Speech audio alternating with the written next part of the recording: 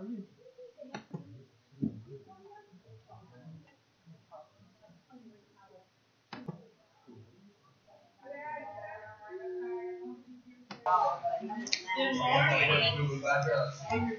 we go. I wasn't going to. Good morning. We are in our 6th lesson of the Lord's Prayer, which puts us at the 4th petition. Give us this day our daily bread. I'm going to read from Matthew chapter 6, verses 5 to 14.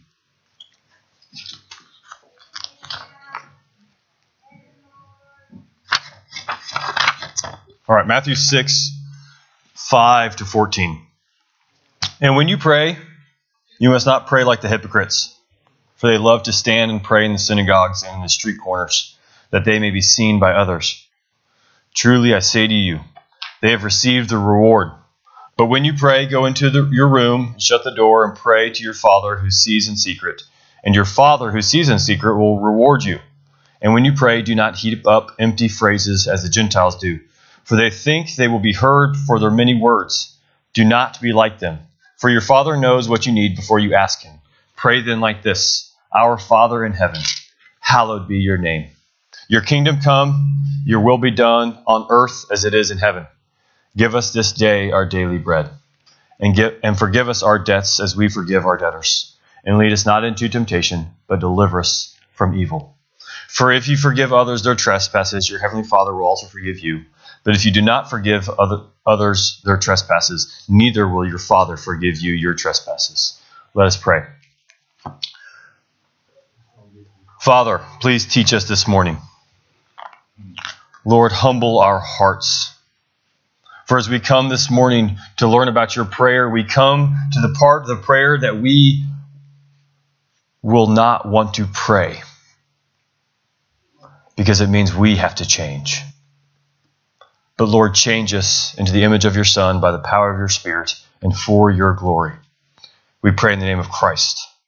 Amen.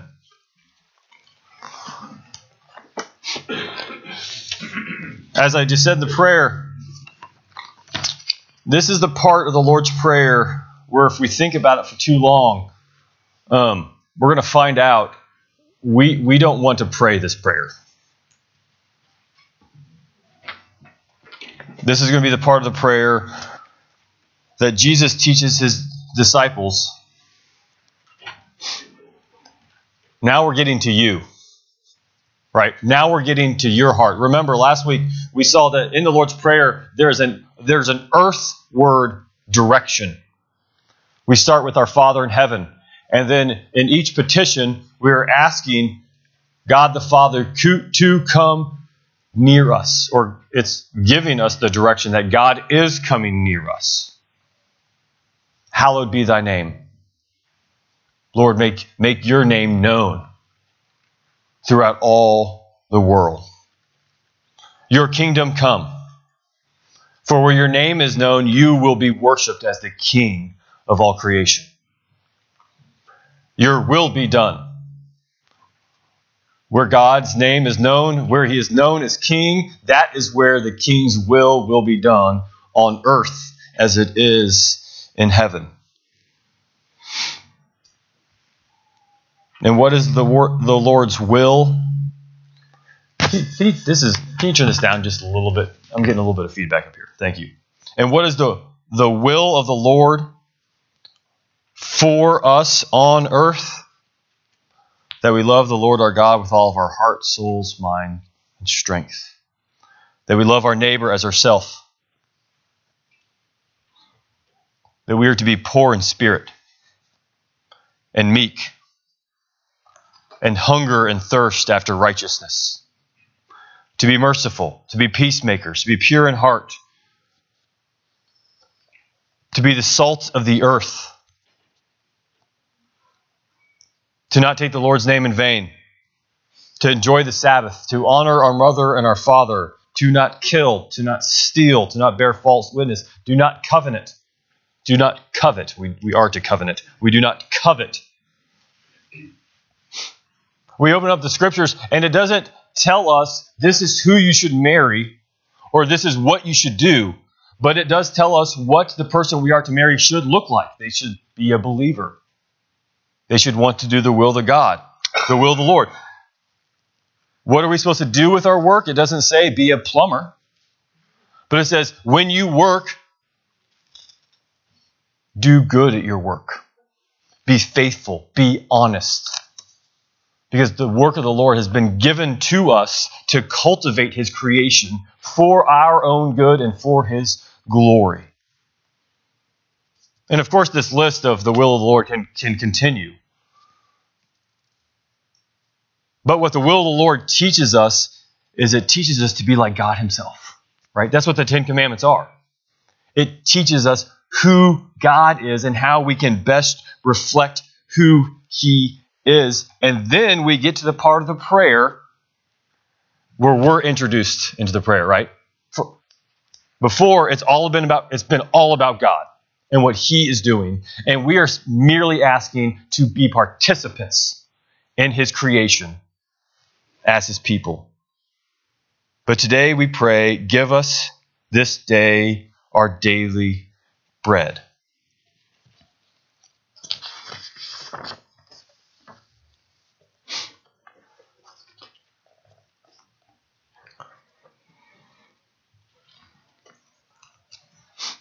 We're asking Him to give us what we need because we don't already have it. Turn with me in your hymnals to page 877. We're going to go to the shorter catechism.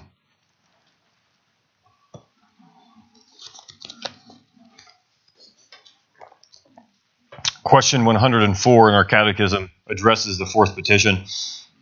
It's on page 877. And it says, what do you pray in the fourth petition? In the fourth petition, which is, give us this day our daily bread, we pray that of God's free gift we may receive a competent portion of the good things of this life and enjoy His blessings with them. It's so interesting that we must pray to the God, the giver of life. We must ask Him to give us good things. Right? The larger catechism, which isn't in the Trinity hymnal, I'll just read it, says it this way. In the fourth petition, we acknowledging that in Adam and by our own sin have forfeited the right of all outward blessings of this life and deserve only wholly deprived lives. We should only receive the curses, and we merit nothing. But it's by God's good grace that He provides for our daily needs.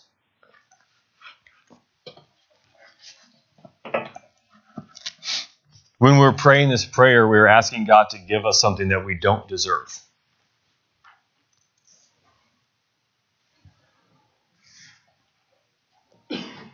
Last week we saw when we typically pray, your will be done, we're actually giving up our right, because in our own hearts, typically what we want done is our will. And what we're typically asking for when we go to God in prayer is, God, please give me this. Or God, I really, really, really need this. God, provide for my children. God, get rid of my debt. God, please, you fill in the blank. And what Jesus is telling us is that what we need is daily communion with the one who fills our every need. So let me ask you, if you could ask God for anything, what would you ask Him? If you could ask God for anything, what would you ask for? The next question is, if you got that one thing, what then? Right? Materialistically, we can't figure out as a society why the richest people in the world aren't the most content people in the world. They have everything. If they see it, they can buy it. If they have a need, they can fulfill it. Yet it's the one who lacks so much that seem to be the happiest people you will ever meet. And we have to ask ourselves, do we truly believe that God gives us what we need? Does he delight in providing for us? We're not talking about just spouses and houses. We're talking about our daily needs. If you've ever interacted with a small child, there's those little baby block shape sorter things. They're typically round, and the ones I've seen I think they're blue on the top, and they have like a triangle and a square and a circle and a star and like a clover. And you have these very specific blocks, right, that are the children are supposed to find the right block to put in there. But when in fact, what we try to do with our prayers, what we try to do with our lives, is take whatever size block we can and just shove it into the will of God, and we try to make it fit. Right? I mean, some children even go outside of, here's a star, I'm going to make it through the circle. They're going to get in like a book, right? Something completely outside of the toy, and they're trying to shove it in. And what Christ is trying to teach his disciples is that the only thing that our heart will find satisfaction in, the only shape on that block set that we are designed for, is to fit into Christ, who is the bread of life.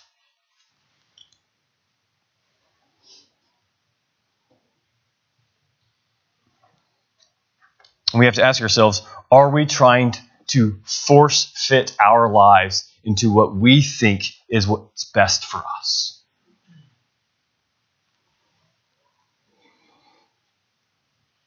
And what we are trying to ask ourselves is, are we willing for God to fill that void in our hearts?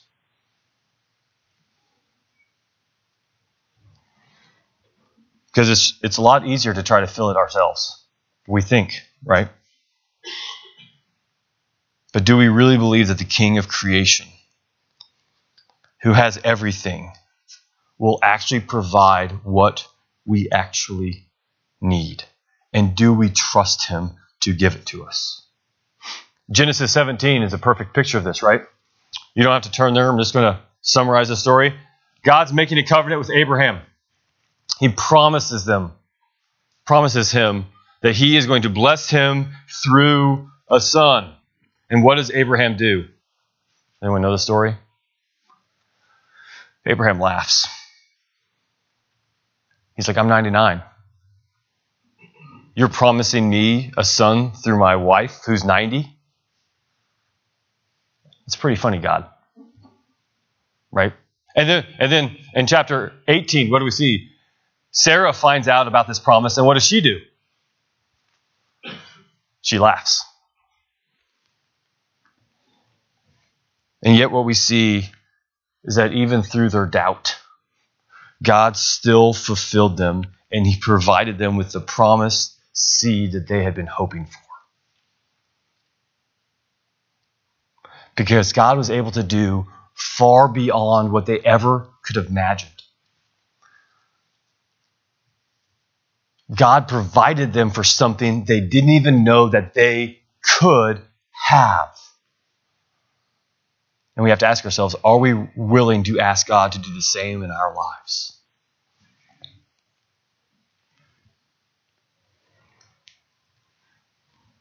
And this prayer is about the mundane, the everyday things, the food that we eat. In Psalm 62, we have this wonderful psalm, and it says, "For God alone my soul waits in silence. From him comes my salvation." That's like bumper sticker verse verse on Facebook, that's it. For God alone my soul waits in silence. From him comes my salvation. And this is an indicative. So this is David stating what is true. And then in the next verse we find the imperative. He alone is my rock and my salvation, my fortress. I shall not be greatly shaken. Indicative, God alone is my salvation. Imperative, what we must believe, he alone is my salvation. David is telling his own heart what he needs to believe because it's hard to believe that God will give us rest for our souls. Jesus is teaching his disciples to pray a prayer that they cannot truly pray unless they believe that God can sustain them.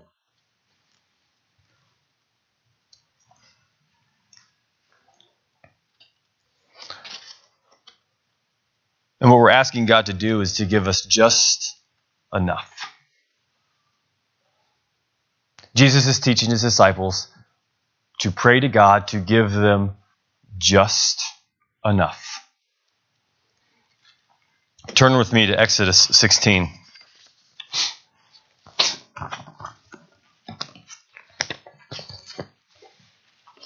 It's on page 58 in your pew Bibles. This is the original daily bread passage. Israel has just come out of Egypt. They're headed to Mount Sinai. And this is where we find them. They set out from Elim, and the congregation of the people of Israel came to the wilderness of Sin, which is between Elim and Sinai, on the 15th day of the second month after they departed from the land of Egypt. And the whole congregation of the people of Israel grumbled against Moses and Aaron in the wilderness. And the people of Israel said to them, would that we have died?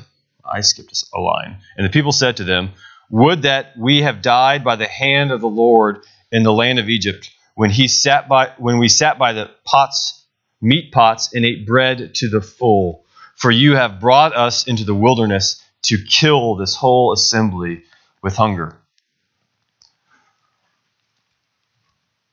Israel has just been saved through the Red Sea. And they're grumbling because they're hungry. Not only are they grumbling because they're hungry, they accuse Aaron and Moses of bringing them to the wilderness that they might die.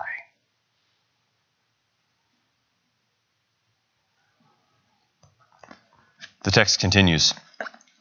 Then the Lord said to Moses, behold, I am about to rain bread from heaven for you, and the people shall go out and gather the day's portion every day, that I may test them, whether they will walk in my law or not.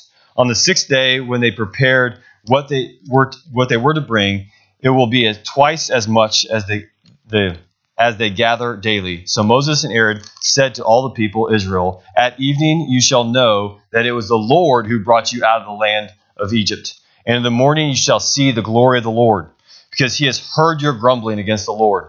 For what are we that you grumble against us? And Moses said, when the Lord gives you in the evening the meat to eat, and in the morning bread to full, because the Lord has heard your grumbling, that you grumbled against him.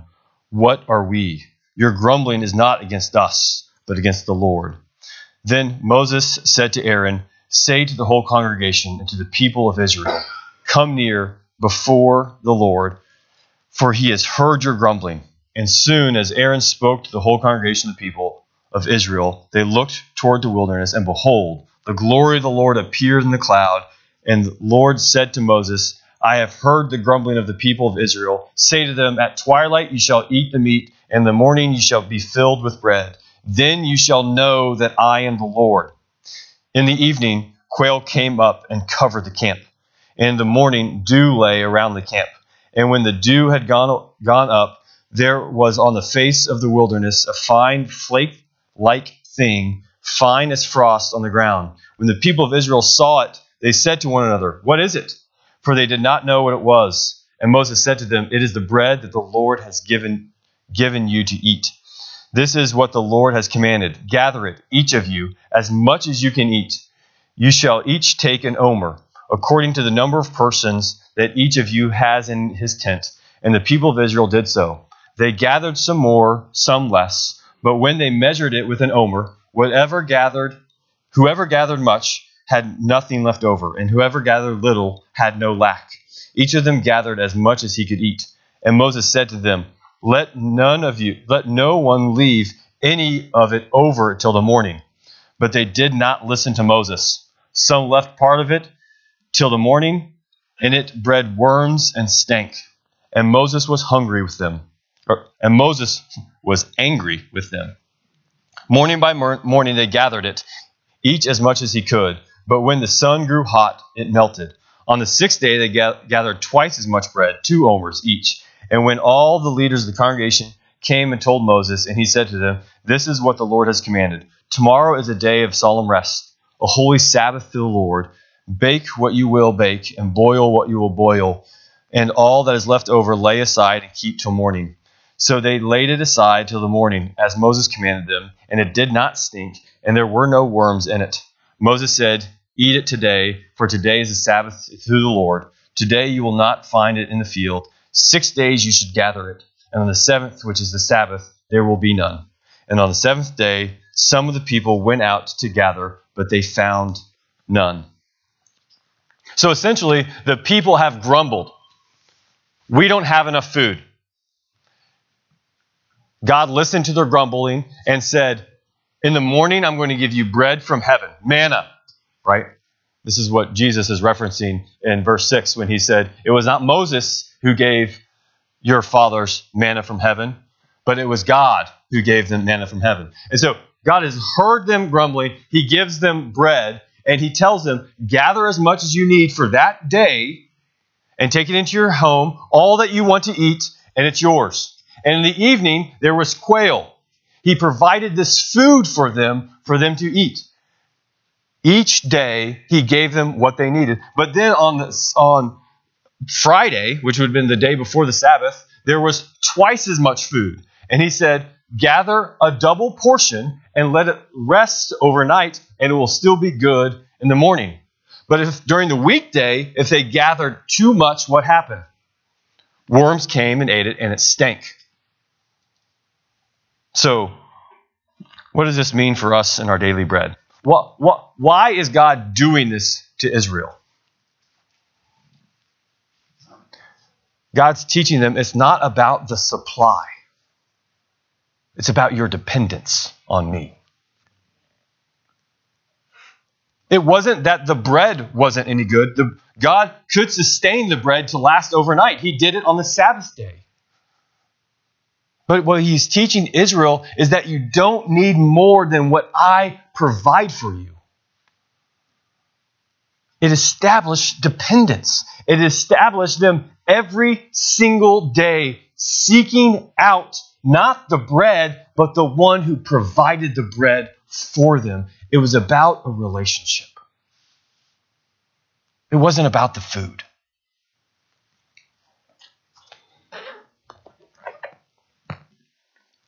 God was revealing it to them that what they wanted was the food and not the giver of the food. He's saying, wake up. This is what I am providing for you.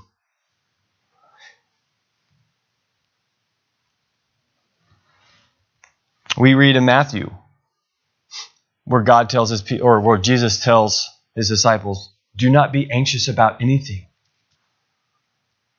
because God will provide for you. He cares more about you than he does the lilies, and the lilies have everything. The purpose of this petition is to teach us that we are dependent upon God and nothing else to sustain us.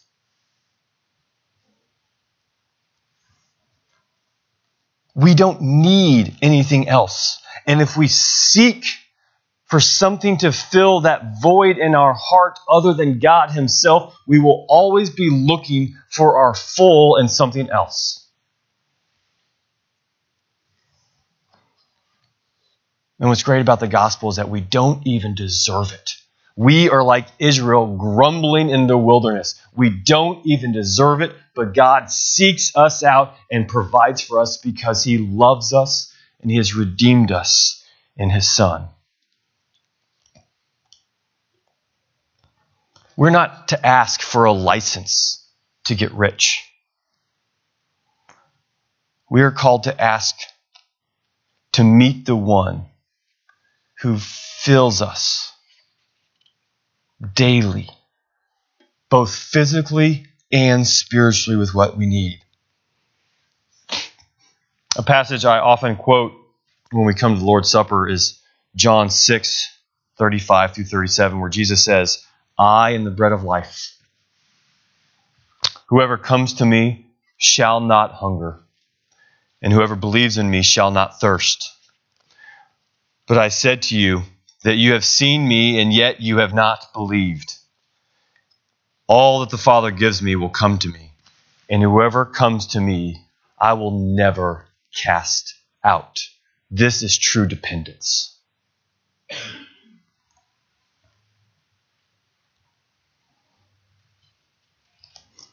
It's interesting. I've been looking at different liturgies of the Lord's Supper. And something that I read about the portion size, right?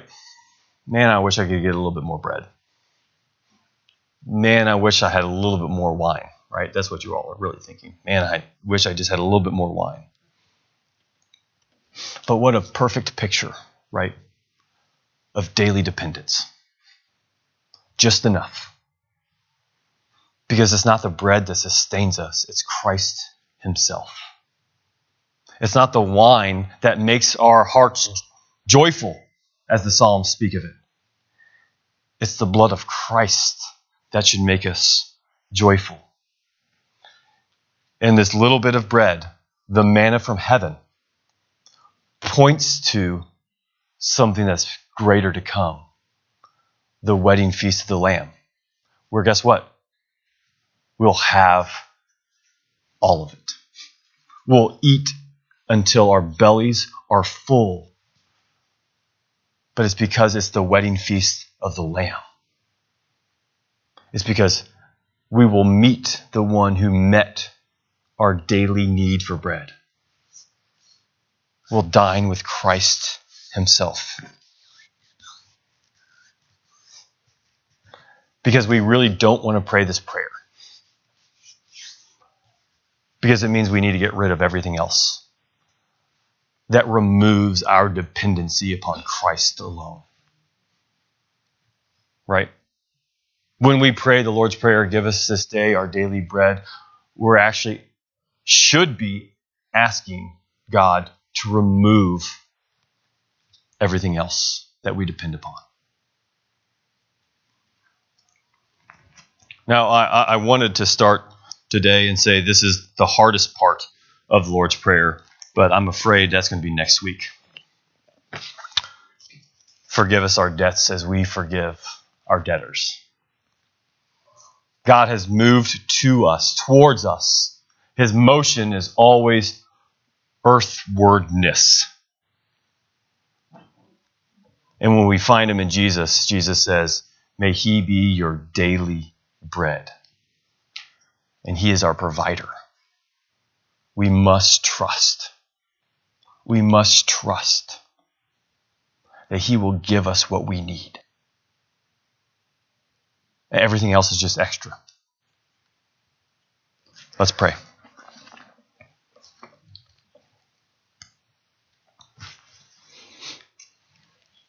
Father, Son, and Holy Spirit, Lord, comfort our hearts. Comfort our hearts as we begrudgingly release the things in our lives that we depend upon that are anything other than Christ himself. Lord, teach us to seek nothing other than Christ.